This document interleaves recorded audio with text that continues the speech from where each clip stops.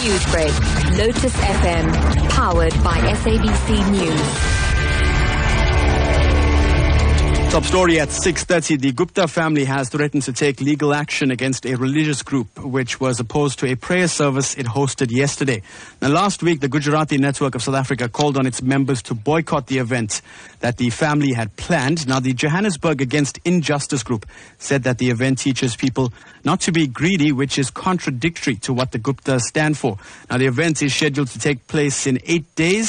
Spokesperson for the Johannesburg Injustice group, Peggy Pillay, now joins us on the line to discuss this. Mrs. Pillay, good morning and welcome. Good morning, Matthew, and good morning to your listeners. Thanks for joining us, and let's discuss this now. Why have you called on people to boycott this event in 8 days? I think we started out very nicely by saying that, religious organizations can clearly see that the behavior of the Gupta family is completely contradictory to the teachings of the religious discourse that they've planned for the next 8 days.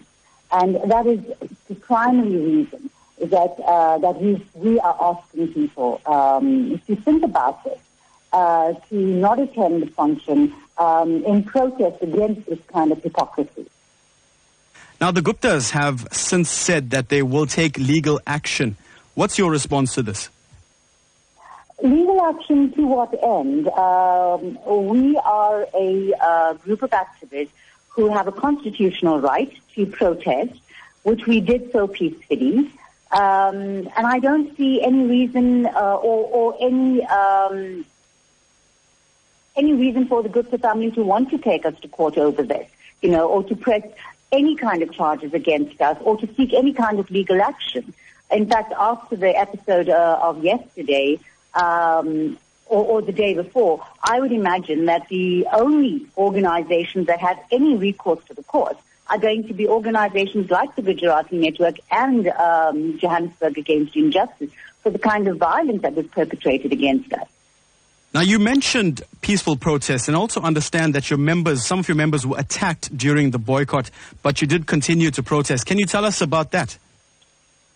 Well, yes, as we indicated, we had made a decision to peacefully and silently protest at the event that was happening. So we stood on the side with no blockage of entrances, with no words spoken at all, and had only just been there for about 10 minutes when a combi load, in fact, 2 combi loads of Black First, Land First individuals lunged at all of our activists, who were protesting. They manhandled women. They pulled out posters. They ripped up the placards that were being held. They swore at people. They attacked one of our white youth members. They tried to grab hold of his camera. They insulted him in the most derogatory, racist kind of way. They hurled accusations at all of us who were standing there. I'm not sure where these people get their information from, but I can guarantee you this, that despite all of the violence, we will continue to do what we're doing, and we'll continue to stand up for what we believe in. Black First, Land First needs to really start getting some evidence to back up what they say. Well, that is where we'll have to leave it. Mrs. Pillay, thank you so much for joining us. Thank you. Bye-bye. That was spokesperson for Johannesburg Injustice Group, Peggy Pillay, joining us on the line. You're listening to Newsbreak on Lotus FM.